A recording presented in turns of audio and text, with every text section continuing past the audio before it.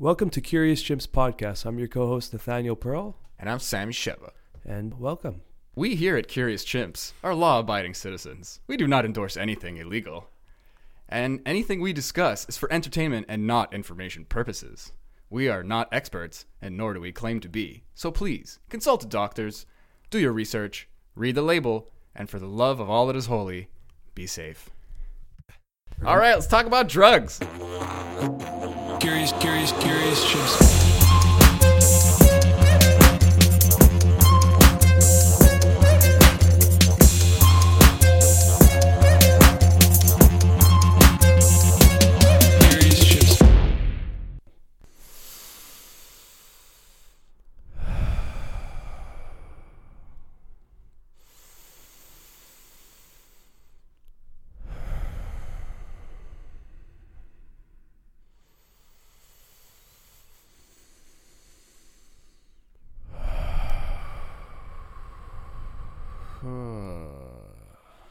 It's amazing Yeah, how fast that changes your entire experience. slowing things down, you know?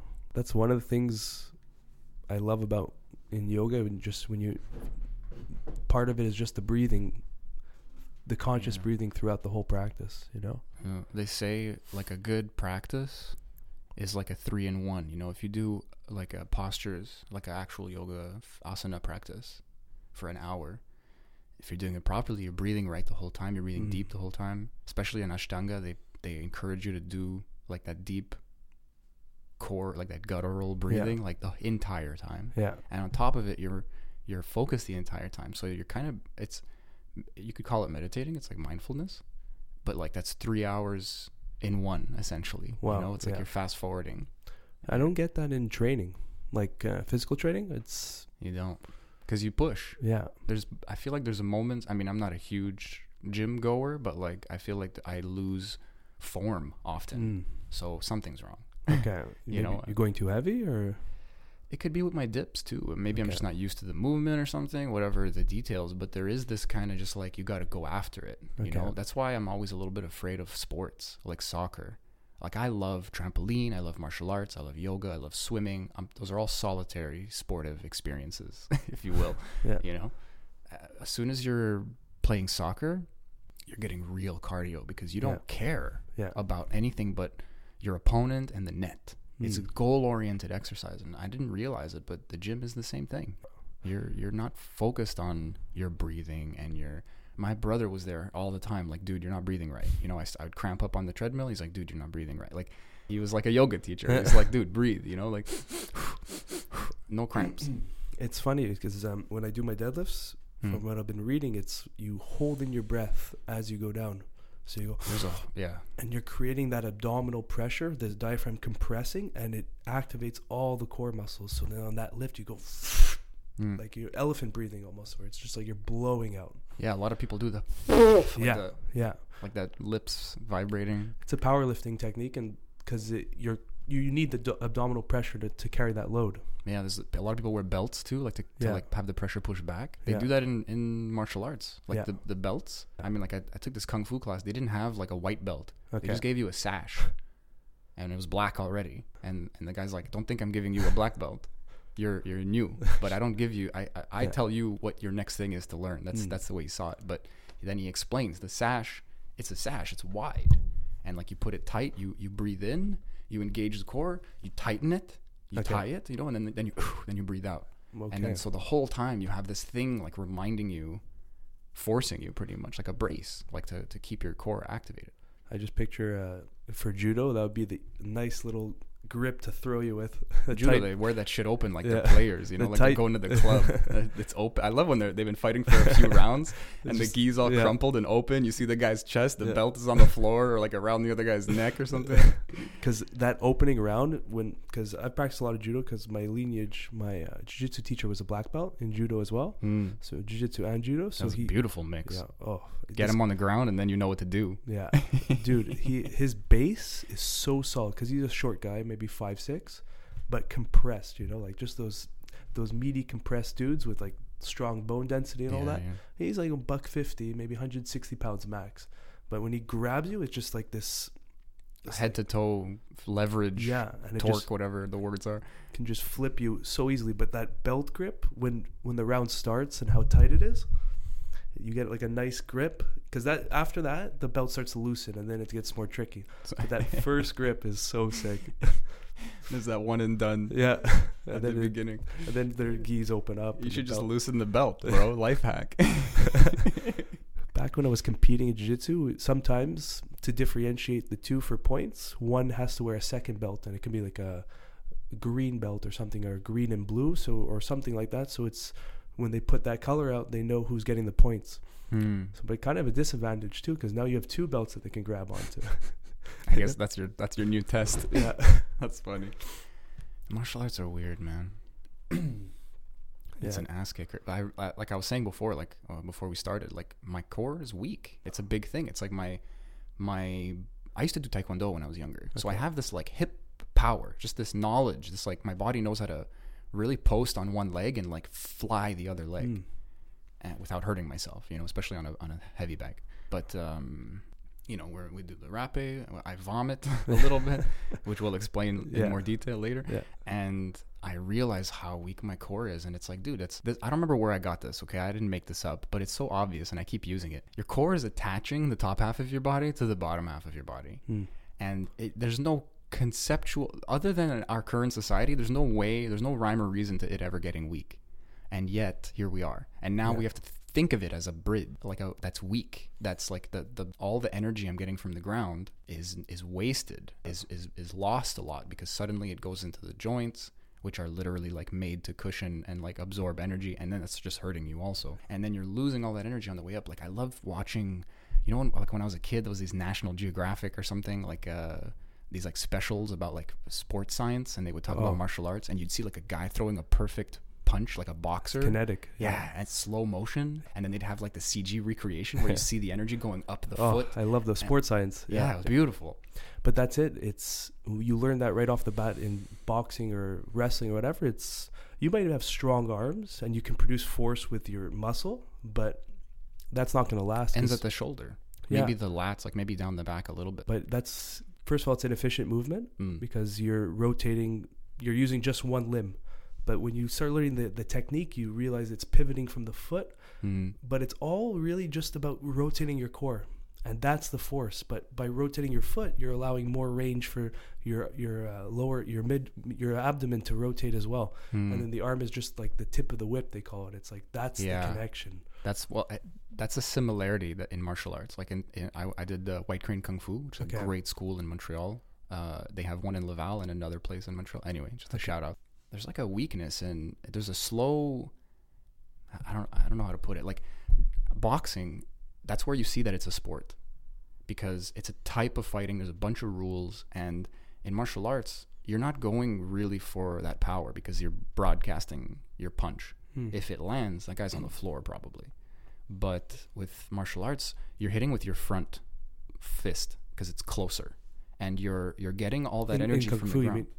In Kung Fu, in the one I learned. Like, you know, I won't talk. I did it for like 2-3 years. I'm not a master or anything. But like the idea was to get that whip, and you get it from the ground, but it's more speed over strength. Okay, I see. And then boxing is like haymakers. I mean, like even the jabs.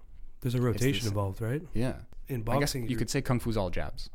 Maybe it's straight. There's no circle punches, for hooks and stuff. No, because you leave yourself open to blocking. Okay, and it's like the other person's training the whole time to do these movements like in unison, and like you go for a block that turns into a punch, which you might have already done, so that like your front arm blocks. It's harder to say like over audio, you know, like I'm showing you while I'm doing it, but it's like it's more down the middle, like it's the block turns into an attack sort of, and it's not super efficient in terms of power, but it's like constantly protecting yourself while turning everything into an attack. Well, I've seen videos of the guys, they're like holding like a metal pan or something, and they're just doing the technique, hitting the pan as fast as they can. That's Wing Chun probably. Yeah, it's more Wing Chun. They taught that too at that school. Okay. The guy knows Wing Chun. He even knows the dragon dance. He has a lot of Chinese tradition. He's just a white guy. His name's Lauren Bernard. Lauren Bernard. But I think he was like 20 years old. He like moved to China or somewhere close, and he was like studying with the masters, and he stayed there for like a good 10 years and like really learned everything, and then came back and said like, hey, I'm like you. I'm a white guy. No, he's not. He's honorary Chinese. So I used to have a lot of beef with Wing Chun and Kung Fu in general, just because the rigid concepts that it's like this way is the only way. But now I'm noticing that it's because of mixed martial arts kind of mapped out the idea that you need to piece together fruits from all arts and form your style, which is kind of what Bruce Lee was talking about. Was just the Jeet Kune Do had a little bit of wrestling, judo, kickboxing. It was all combined, and he was like the early stages of MMA. He pretty much came up with the concept, and so from my beef from Kung Fu and Wing Chun and all this is I see that there is some fruits that you could take from it, in terms of even the hand fighting, the keeping the grips and constantly the fakes and then the straight punch pops. They're for sure. Bruce Lee's the best example too. I mean, for my generation, I guess. Yeah. Because he, like, maybe the stardom is faded now, and we can see him more as a martial artist. Because people coming out at the time, they would like end up in a karate class because it was the thing to do at the time. Yeah. And it wasn't even karate exactly, you know. But anyway, Bruce Lee's like, I just see him as this like. He's not really an innovator. He's just like, he just practiced a lot. One of his like best quotes is like, I'm more afraid of someone who practiced one kick 1,000 times than 1,000 kicks one time. Yeah. You know, so he has a lot of all the philosophy behind it. That just rings true everywhere in all of life, you know, if it's good philosophy. And then a few nuggets, a few things of like, oh, you know what? This technique works, that techniques work. Like, for sure, maybe like modern jiu-jitsu is obviously way more advanced, and it's adapting to the advancements that people are making in that field. And jiu-jitsu just happens to be really adaptive in general and really useful. But then you go to something like I said, I started off in Taekwondo, and I got kind of like shitty about it. I think anyone who gets into martial arts, they start realizing what is useful. I really liked capoeira, but you're gonna get your ass kicked. It's at a high level, it kind of turns into jiu-jitsu. There's all these crazy like rolls into the person, and then you're suddenly like hooking their leg with your leg, and there's these really cool things that you don't really get to see because the demonstrations are always like I forgot what it's called, but everyone's in a circle. They got those fucking instruments. They're like, and they're all dancing and like trying not to hit each other, essentially. Well, you know the history of capoeira? All I know is that there was like slavery in that part of the world at the time, and then they were trying to learn and propagate a martial art so they could defend themselves, but they had to hide it in dance. And then that ended up being very useful because let's say some guy would hit the slave, that they could make it look like they were getting hit, and then take the blow softly because they were practicing all the time. Like you know, you might get kicked in the head by accident, but you're already moving away because you're so. What I loved about that experience is you're so into it because a mistake and you're hitting someone in the crowd, or you're getting I would do it and I'd keep my glasses on. Okay. And I would be like, if I'm getting kicked in the face, this is like a $600 problem or something, you know? But it's all about, they've incorporated rhythm into it, and rhythm is timing. And even Bruce Lee was like some master. Wasn't he like a tango dancer or like salsa? You know what I found out? I mean, like that, all those guys at Jet Li also, like they went to this special school, like a kind of acting school. Okay. But they learn martial arts, they learn dance, they learn to sing, they learn all this like performance stuff, and martial arts is part of that. So like they're like the most badass guys we can think of, but they're like the equivalent of like ballet, you know, like they're like high end. Maybe they're not the best, you know, but they're the ones who became famous. Like I don't know. If you're not, maybe you're not so up to date with the boxing world, but there's a guy, Vasyl Lomachenko. You should check out his highlights. I love these names. Yeah, that's the best thing about the martial arts world. These fucking names. So Vasyl Lomachenko. He sounds like a diehard bad guy. I'm sorry. It's the perfect name. It's like, you know, from that name, you're like, that guy means some shit. Yeah, pretty much. So his movement, his father like put him into dancing. I don't know what kind of, I think it might be like Ukrainian dancing. Anyway, it's like regardless of the title, he did a lot of dance, and you see he's almost untouchable. He's like one of the biggest names right now, and there's literally a step that they named after him in boxing. It's like the Lomachenko step, and he hits you with like a jab cross or a 1-2, and then he just moves out of the way and you counter, but you're hitting air. And he's still there, but on your right, and he hits you, and then he goes back to the left, and he's literally dancing in front of you. And you see guys he's competing against are just they break down like right there, because like, where is this dude?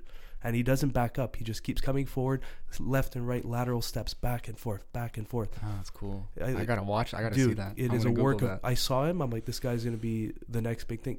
I think he's undefeated even, or he might have 1 or 2 losses, but incredible movement. Yeah. Is it just a high quality of movement, or is he like counteracting a norm? So he's like confusing. I think it's a bit of both, man. Okay. Because is there a way to counter the counter, or is he just like doing a kind of like, is he randomizing it?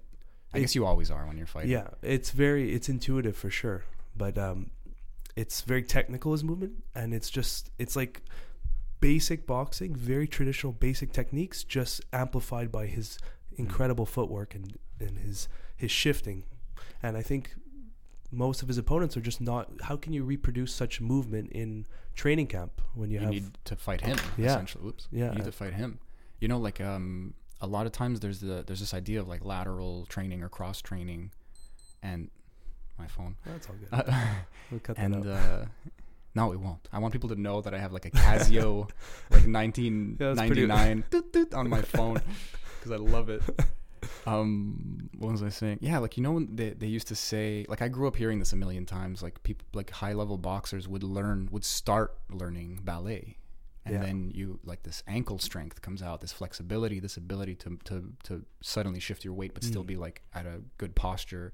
That's useful in boxing, but you gotta already be a high level boxer, and then you start implementing something, and then it feeds into your boxing because you're at that level. Yeah. But it's so cool to talk about this guy who, at a young age, kind of learned both. Yes. And now it shows. Yeah. It shows that there's something extra there, and that's really cool. That it's like, yeah, that works, but we could do it even better. Yeah. Let's make this kid like.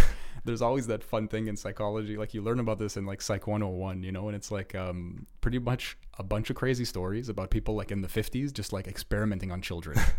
And it's horrible. Yeah. But it's like some smart dude was like, I can make a kid into anything if I get him young enough, you know. And then they try it. They try to like induce intelligence or trauma, and it's horrible, but it's interesting. Well, you know what it is? It's children in general. They don't have the same gravity weight that we've carried on all our years, and they're just so much more mobile and flexible and dynamic. They're squishy, malleable. There's less stuff, and it's like, pick up if you started Taekwondo today versus when you started when you were younger. It's like you'll get to some of the movements, but you'll never get that natural bounce and reaction that a kid would get starting from age 14 till 21. Yeah, for sure. It's really it's crazy. Rogan brings it up often because he's like a martial arts teacher, and it's like, I've seen it a million times. Like if someone starts a little too old, they can do it. He always makes that point, you know, like that one dude who got flexible over 2 years. He was like super stiff, and he just did it every day for like 2 hours. It's like, you can. It's just a little harder. Yeah. You know, when I was a kid, my French was my first language. I picked up English. I started learning Italian. Like, you're worried about less or something, or it's just a brain physiology thing. Yeah. Or they're one and the same. Maybe as you get older and you get more information, you just like, it just solidifies you. Yeah. I don't know if it's like, we're talking nature nurture. So we could talk for a million years and not get anywhere, and that's even if we were like high level scientists. It's like debatable still. But it's getting back to the point where you're talking about your core and the strength behind it, and how our core is supposed to be the connection, the bridge between up and down, and how it's kind of weak for most people, which it shouldn't be. Is that you see that with this like Lomachenko, where the dancing kind of released tension in his extremities and brought more attention to the core. So the more tension you can release in the extremities, the arms, the shoulders, and the more fluid your movement is, the more efficient and strong your transfer of weight will become. That's what I was going to say before when you said the whip. I remember now, like that's what they share is be as loose as possible until the last second. Yeah. And you got to practice on a bag because you're going to bust your wrist a couple times. Yeah. You have to, even if you're stiff the whole time, people punch wrong. So imagine like having a knife hand, you know, like your fingers are open and you're more ready for like different attacks, because martial arts just has like that mentality of like hold your hand a certain way for a certain like global experience, global, like this is going to be most useful for most things. But then you suddenly are throwing a punch, and halfway through you know, like you're getting that everything from the ground, like you said, and that energy transfer goes all the way to the hand, but it's almost like it flows easier because you're relaxed. And at the last second, you twist and you close the fist, sort of, and like some stuff's relaxed, but the fist is strong, the shoulder's strong. It gets complicated when you have a teacher and they go, look, this is right, this is wrong, this feels right, but you're gonna hurt yourself in like 5 years. Like you really need an expert. But that whip, we share that whip. Yeah.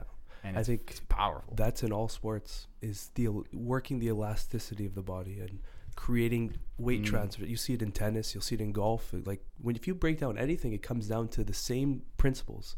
Golf. Yeah. I tried golf recently, like swinging, like just trying to drive something far.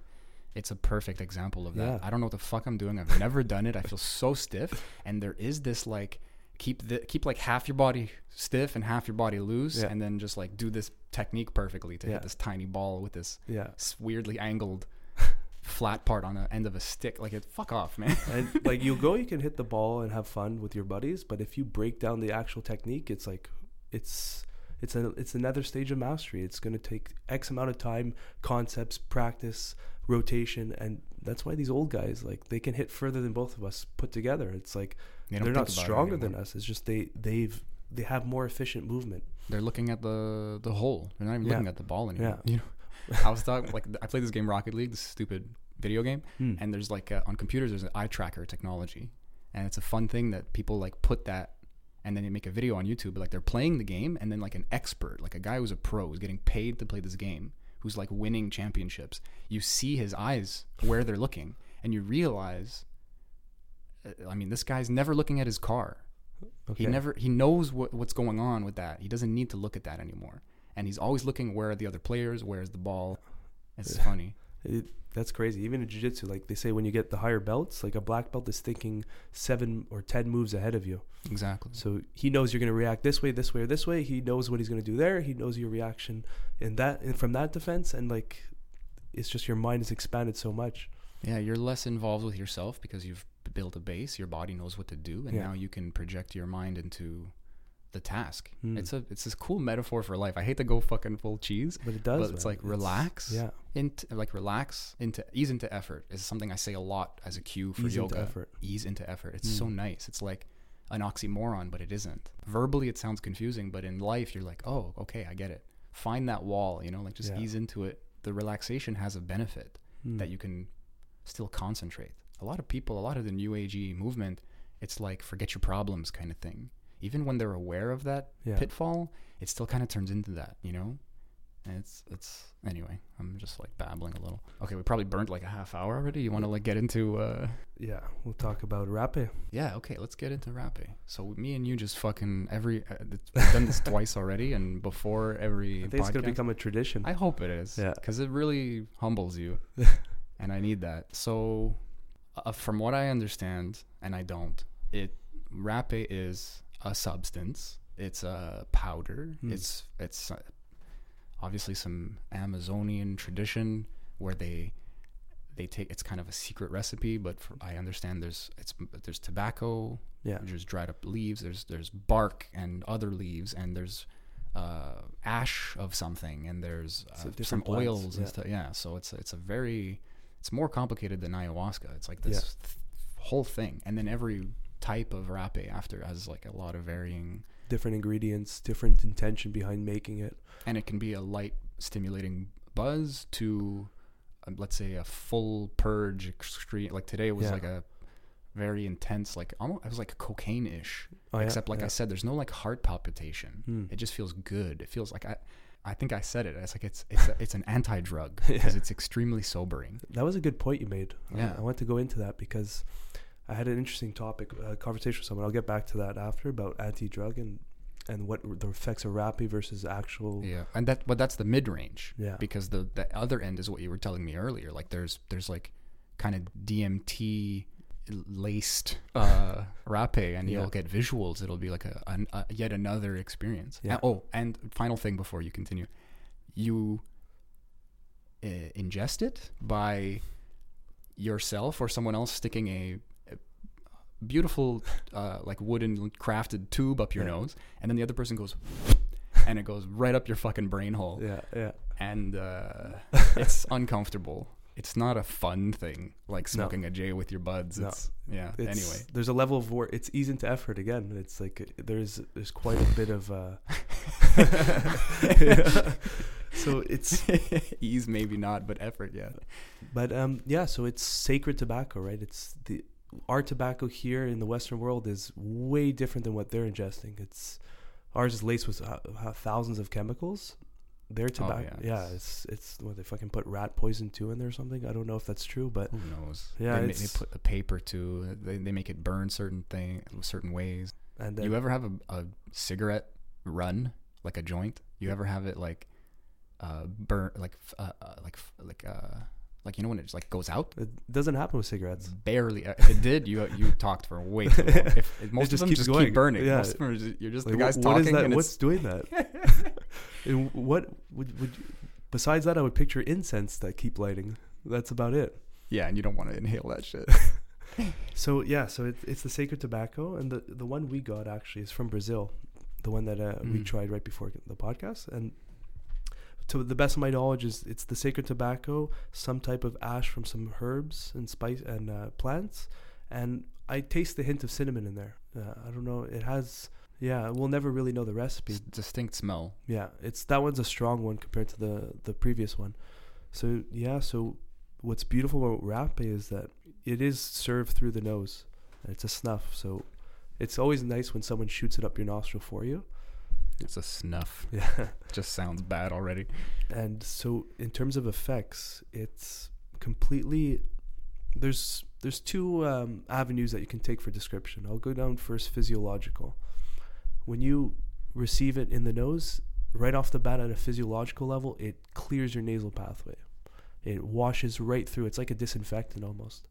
And then through that, your blood pressure does increase. You create heat in your body. You're stimulated because of the nicotine from the tobacco. And who knows what else? Yeah, exactly. And so basically that's the physiological aspect. And whatever is stuck in that canal is going to come out through mucus, out of the mouth, the nose. At bigger doses, you can start to purge, and just guck that's in your tubes are just going to shoot out of your body, whatever is feeling heavy. And then at the psychological and energetic level, it kind of just grounds you. And like you said before, when we did it, it was like it brings you right back to the center of your body.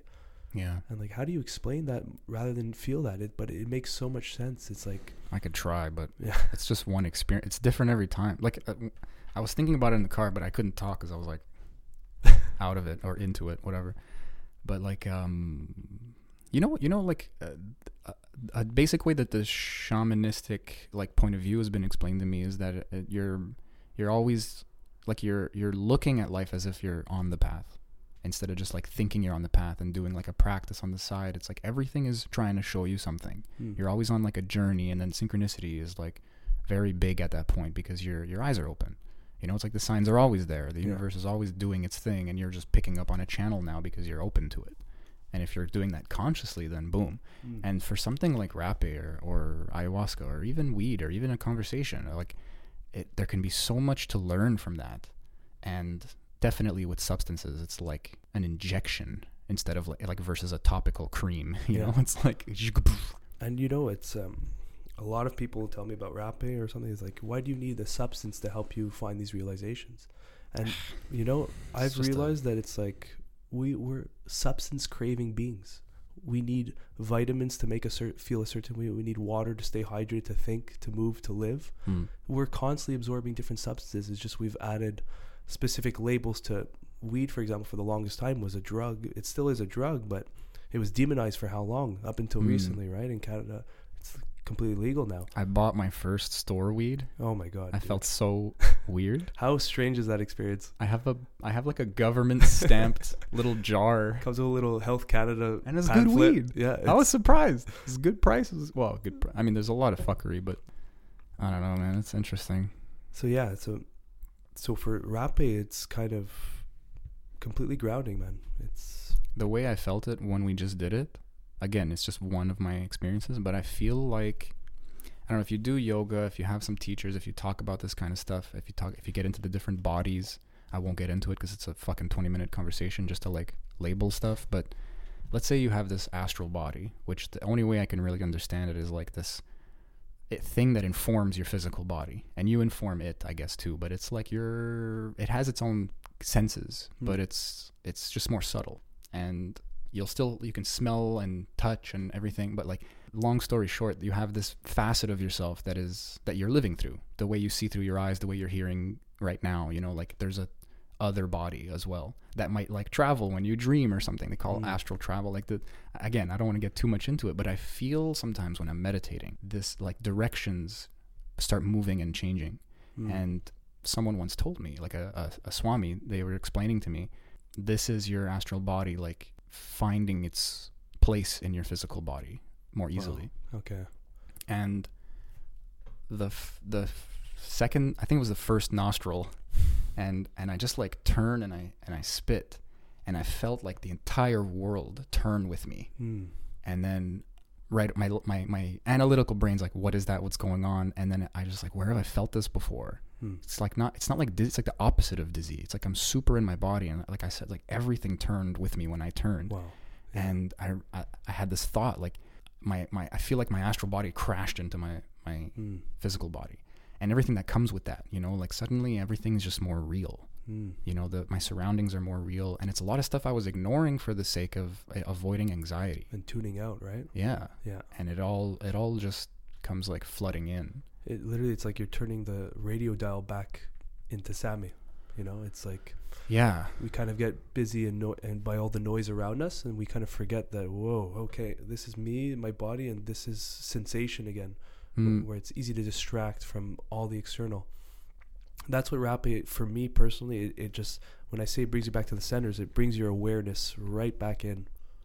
Oh yeah, you can't. I mean, you got a powder shot up your nose with force. Yeah. You know, if you want to just put it like black and white on paper like that, like you're not thinking about your taxes or something. Yeah. You're just like, intense, okay, let's do the other nostril. Okay. I love that. The first time I did it, the guy's like, by the way, it's tradition to do both nostrils. Like, what the fuck? I've already blasted off. No, but he warned me first. Yeah. Like, we didn't do the first one yet. He just goes, like, it was a nice way of him saying, you're not going to want to do the second one. Yeah. But we're going to do the second one. Okay? Okay. And he's such a nice guy that I was like, okay, let's do this. And maybe we should talk about that too, because the rap is like in context to the ceremonies. For that's how we were both introduced to it, right? It was, and then we can bleed into... We could talk about integration if we have time. So you want to go into your first ceremony with me? I mean, I can nutshell it, I guess. Yeah. So it's like in the middle of bumfuck nowhere. It's a beautiful place.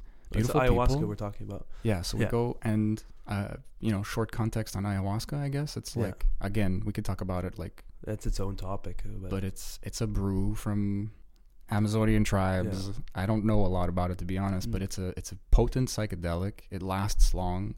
It's a drink. DMT usually isn't active through the stomach, through eating it, because your enzymes in your stomach destroy it. There's DMT in salad, like in everything green and all the grass and most everything. living things as well. Exactly, and we produce it apparently too. That's been proven in mice and starting to be proven in humans. They've found it in different parts of the brain and the gut too.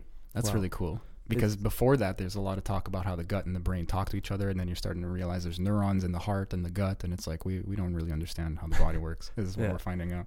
So ayahuasca, it's important to have ayahuasca in a ceremony. Any psychedelic, I think. It's important to have intention, set and setting, all that stuff. Yeah. And this ceremony is very traditional, very based in I'm assuming like the lineage that I don't know the names or anything, but the guy was...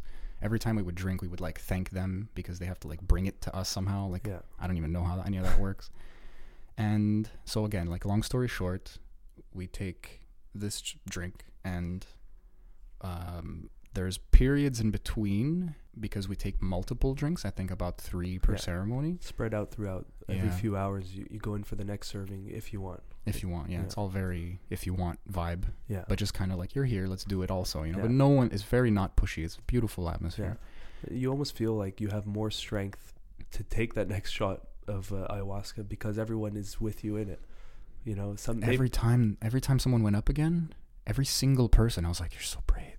I was doing it too, but I was like, okay, let's do this, you know. But then I see them doing it, I'm like, you're so brave. Yeah. I can't believe you're going again. it's beautiful. It's like we're accumulating. We're all accumulative together. Just like, okay, you went. I have the power to. I can do it. That's part of the set and setting, man. The guy running the show, sort of, and all the people in the background making it happen and helping them. All the music during the ceremonies, all the chanting, the breathing techniques beforehand. The second day where you are in silence, so that you're kind of like forced to integrate. Yeah, and all internalize it, right? Yeah.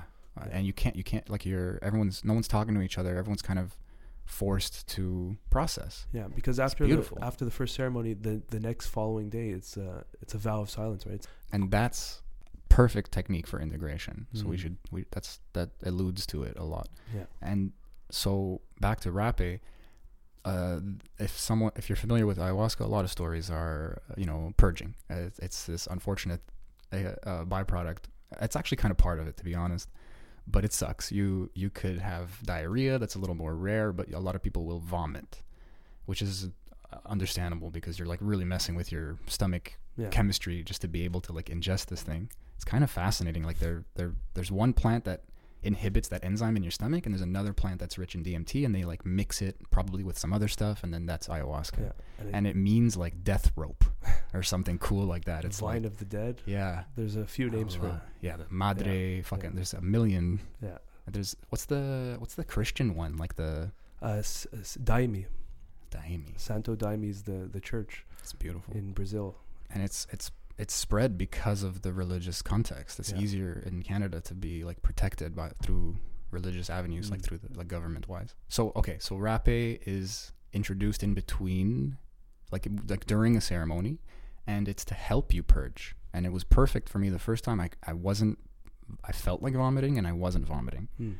And then the guy's like, I can tell it's coming, but it's not coming. This is gonna make it. Yeah, he just with such certainty, he's like, this is gonna make you purge. Like get the bucket. Yeah, 100% sure. This Dollarama plastic bucket turns out to be your best friend. Oh, dude, you hug that thing like it's your mom. You're just. So, I mean, during the ceremony, it's like invaluable because you're going on a fucking roller coaster ride, and then you're suddenly like centered and grounded, and it's like relieving. Yes. Whereas a half hour ago, I was describing it's kind of uncomfortable. Like I was out of my body, I was in my head, I was thinking, and then I kind of got forced back into feeling everything. You said it perfectly too. It's very sobering. You said it outside. It's like Rapé kind of just like boom, Yeah. And during an ayahuasca ceremony, sometimes it can be very overwhelming. Psychologically and physically. Sometimes you feel that purge that wasn't coming out, or your mind is just spinning into a circle of thoughts, and you kind of can't find your center and your grounding. And then when you do your Rapé ceremony during the ayahuasca ceremony, it's like it completely brings you back to right now, right here, and whatever was needed to come out is going to just come out effortlessly. It's like the last straw that breaks the camel's back, but the point is to break the back. So this is like a ox, it's like a in the back pocket last straw. Yeah. Be like, hey, here's your last straw. Power Boom. boost. Broke that back. No problem. So it is a little beyond words. Describe what happened after you took the Rapé in that ceremony. Well, so the first ceremony, I'm closing my eyes the whole time. I'm in like a meditative pose. I'm like Mr. Yoga and it helped actually. I feel my body getting weak and my eyes are closed the whole time. So the visuals are very strong and I'm getting like a soft download, like shrooms is a hard download. It's the universe. Ayahuasca it stays on earth. Yeah. But it's a lot still. And then just to cut you off, please. The leader of the group that administers the ayahuasca, he says in the beginning, sometimes he mentions it, sometimes he doesn't, but it's very valuable advice, is that try to sit up during the experience, because when you lie down on your back, you're inducing the beta signals in the mind that promote sleeping. So you kind of trick your brain into thinking, it's time to go to sleep. So when you sit up, it's way more stimulating and it's easier to visualize without veering off, right? It's definitely a different experience. I mean, I moved around a lot. The first time I tried to have this kind of like austerity, and kind of just like, ugh, you know, and I toughed myself through it, and that made me take it a lot easier the second time. Yeah. But I felt the movements, the body, everything fed back so immediately into how I was feeling, and I was so I was like flying through the tornado that you don't even notice. But then like the songs come up, and then like you're encouraged to sing with it because it's like that type of song. Yeah. And then like the song might be uplifting, and like you stand taller, and the singing makes you want to stand taller, and like you feel so different. Yeah. Okay, so I get up, the guy says rap time, we leave the beautiful room, I forgot the name of that too, there's like a traditional name. Yeah. And we go through this crazy fucking hobbit door.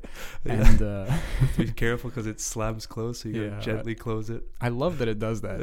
Everywhere I go that's supposed to be like shanti shanti, it's like, oh, by the way, there's like a dog that doesn't stop barking or whatever. It's like, here's your test to practice equanimity. He even said it, and I was like, me and you are gonna be friends.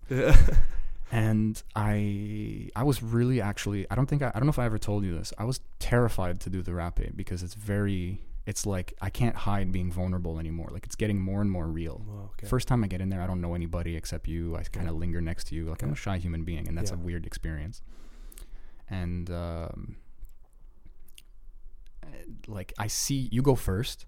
I'm hesitating to even like sit up and like go and be like, hey, I want to do this, you know? Yeah. And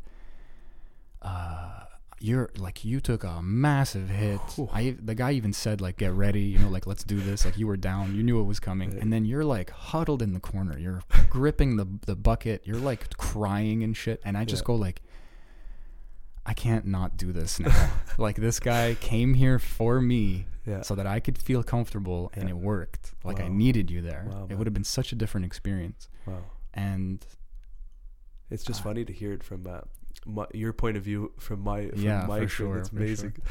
Sure. So like that really made me go like, stop being a bitch, you know, like maybe in softer words, but it's like, look what this guy's doing, putting himself through. Maybe it's a little naive because it's for you too, obviously, but you said it that you had this experience a couple of times, and this time you're really just coming for me. You ended up having a lot of insights for yourself, which I mean, it's hard not to, I guess. But my initial intention was to be there with you because I was there 2 weeks prior to our ceremony together, but I kind of thought I had what I needed from that ceremony, which is never the case. You know, you always think I got what I needed, but there's always more to learn. But my initial intention was to accompany you and be there for you the whole way through, which also changed throughout, but that was the going point for me. I'm glad you vocalized it also, because it's like you weren't like, oh yeah, I got my black belt or my blue belt or whatever. Like you were just like, you know, I'm getting a lot out of this, but like this time I just kind of want to bring you into the circle.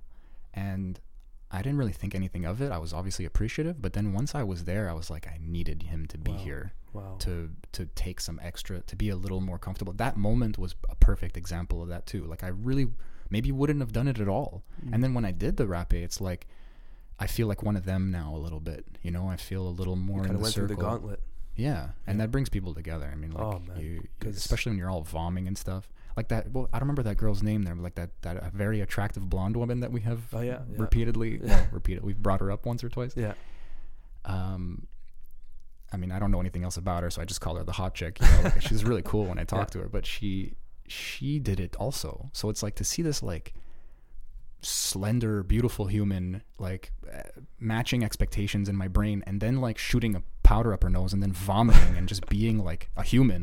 And I'm like, oh, like no one's standing on ceremony here, which is a funny way of putting it because it's a ceremony, but no one gives a fuck, man. And fuck, man, that's the essence of it. And you brought this up so many times, like off podcast, just like ayahuasca is part of it, but it's the environment of just being vulnerable together. That's the fucking 90% of the experience, man. It's really just how open we can become without fear of judgment, and just be yourself in your most vulnerable state, and being loved, and like in that state there's just so much beauty behind it. Vulnerability plus love equals growth, man. Yeah, man. And it's like, what a fucking blessing to have that type of environment that you can go to and be that vulnerable. And like what You can have puke hanging from your nose and your chin, and it's all good. And man. you got to go clean your bucket after. You go wash your bucket out. And like you think it's a walk of shame, but it's like a badge of honor. It's a weird fucking badge of honor, man. Yeah. So and it's like that stuff's harder than taking ayahuasca. Once you're tripping and you're going through an experience, and everyone has their own experience, and it's hard to even get into verbally, but it's hard to stand up and dance with strangers. It's hard to do a breathing technique that like induces heavy emotions until you're laughing hysterically, and then it turns into sobbing, like deep, loud crying, and that hot girl is next to you, also crying or something. You know, like it's, or she's just not, or like, you know, all this stuff's going through your head, and all the social dynamics kind of break down, which seems so useful usually. Yeah. But a lot of it has these like bullshit attached to it, and it's like all these little games you're playing, and then it's doing some stuff that's genuinely physically fun. That like the second time we danced, I was 2 ceremonies in. I just closed my eyes. I started fucking shaking my body. I don't give a fuck what I look like. I'm bumping into people. Yeah. And that's it. That's night and day, man. But that ceremony, it's breaking those walls you've created that hold you in. And they come back. Yeah. You're the wall builder and the wall breaker. Yes. And the next time someone tells you why you doing rappy or whatever, tell them that. Tell them how, what are you, a perfect human being? You don't drink coffee sometimes? You know, you were calling it a drug? I mean, like, I don't like the double speak about this, but like, food is considered a drug. You know, like the word drug gets really slippery when you get into the dictionary definition and how people use it in certain like professional milieus, and like the pharmaceutical company would consider food a drug. And for me, I actually like that. It's like you're always putting stuff inside your body that's just changing you and messing with you. Sometimes I eat chocolate or like sugar before I go to bed so I can have more intense dreams. Yeah, and you know, if you had no substance in your body, you would last 3 days before 4 days, and then you're gonna die. You know that too. Like water is a substance. Yeah. It's just what you're choosing to put in. But I don't know. Water doesn't like affect your mentality. Well, it for sure would, man. I guess it does. Yeah, it's all up regulations and down regulations. Yeah. Maybe water is a bad example, but like, cause like you do get loopy if you're dehydrated, and you might not even notice it. Yeah, you know. But it's different from like drinking coffee or doing cocaine or something. But coffee every day, most people have a cup of coffee in the morning to just kickstart their system. That's just a matrix glitch though. Everyone's like, don't do weed, and then they get hammered. Yeah. And then they're like, don't. I've had conversations with people like back when I used to go out onto bars and stuff, and they would be smoking cigarettes and drinking alcohol and telling me like, oh, I don't do that stuff, that's drugs. Meanwhile, they're ingesting those kind of substances. Fuck, it's already 12:30. So long story short on the rapé, I mean long story long at this point, I sit down, I do it, and this, like, I'm closing my eyes, I still have the ayahuasca experience, and this thing gets shot up my nose, and I start feeling movement in my body, and the visual is like this thing inside me that needs to get out, and it seems like a parasite. It seems like this like insect, something bad, something that shouldn't be part of me, and it's like making its way out, and I'm seeing this sort of, and then I vomit, and it's like I know it's out, I know it's gone, and I feel like so many people described something similar before and after. Like I didn't even maybe take it in because now I have an experience to draw from, so I'm hearing people talk about like it feels like hands are reaching in or something. It's just deep guck that you've held on to. So I don't know what, both emotional, physical, it's just stored inside. But I mean, all of that together, and then I leave, and I'm like so in the moment, like I can't even not be. I'm just so crushed into the moment in a good way. Like just like, this is it, this is fine. There's something soft about it too. I lose it sometimes, and I forgive myself instantly, and I just go back to it. Nice. It's so easy. Yeah. It still kind of is. It's like it's like I cleaned out a space in my brain to be like, that's where that is. Yeah. You know, who sits in the throne, like Paul Selig says. And then I went to a concert. That's the best part. Man. Raul Midon, I love this musician, and I listened to the music and I did nothing else. I forgot about the world. I closed my eyes and I heard the music. Yeah. And that could be cliche, I guess, but like I actually did it, and I feel like I hadn't since I was like 9 years old or something. It was a religious experience. Deeply present to it. You know? Yeah. This is our podcast. We're going to talk about physical health. We're going to talk about mental health. We're going to talk about substances like plant medicines. I love that term. We'll talk about other stuff. I have a fun experience with a lot of substances and drugs and such, and yoga and just the meditation, mindfulness. We want to just get into some real stuff and some fun stuff that humans have created or discovered that get us back into that real stuff. And we want to talk about the meta of that. How do we integrate that stuff once we get there? How do we are there pitfalls, like all that fun stuff. And we want to also interview some fun people who can add to the conversation. Different perspectives, different mindsets. Exactly. Some fruits from each person. We're gonna start getting some cool guests for sure. Yeah, and we can even talk about people we'd like to have. We can get into some dead guys like Alan Watts, and we can. You talked about Dennis McKenna a lot, and Terrence McKenna. Yeah, for sure. And like these people are all really interesting, and all this. This is a great time for this podcast. I'm like really excited that we're doing this. Because of maps and stuff like that. And because it's perfect timing now because the movement is happening, and I feel like we can bring more awareness even to our circle and to our immediate surrounding and outwards. Just talking about this fun stuff, because the journey of just finding this information is so fun. And when I remember me searching back in 2012 about all ayahuasca and everything, and now fast forward to now, it's just like it's been such an incredible transformative journey. Yeah, I don't think about that enough. Where was I and where am I now? It's huge. From the questions you had then to the answers that you've attained now, and the new questions that you have now for the future answers that you will attain. It's just fucking... And the attitude towards the questions. Yeah, man. Just kind of accepting the eternal path. I forgot where I heard this recently, but it's like I don't know, it's like some monks somewhere or something.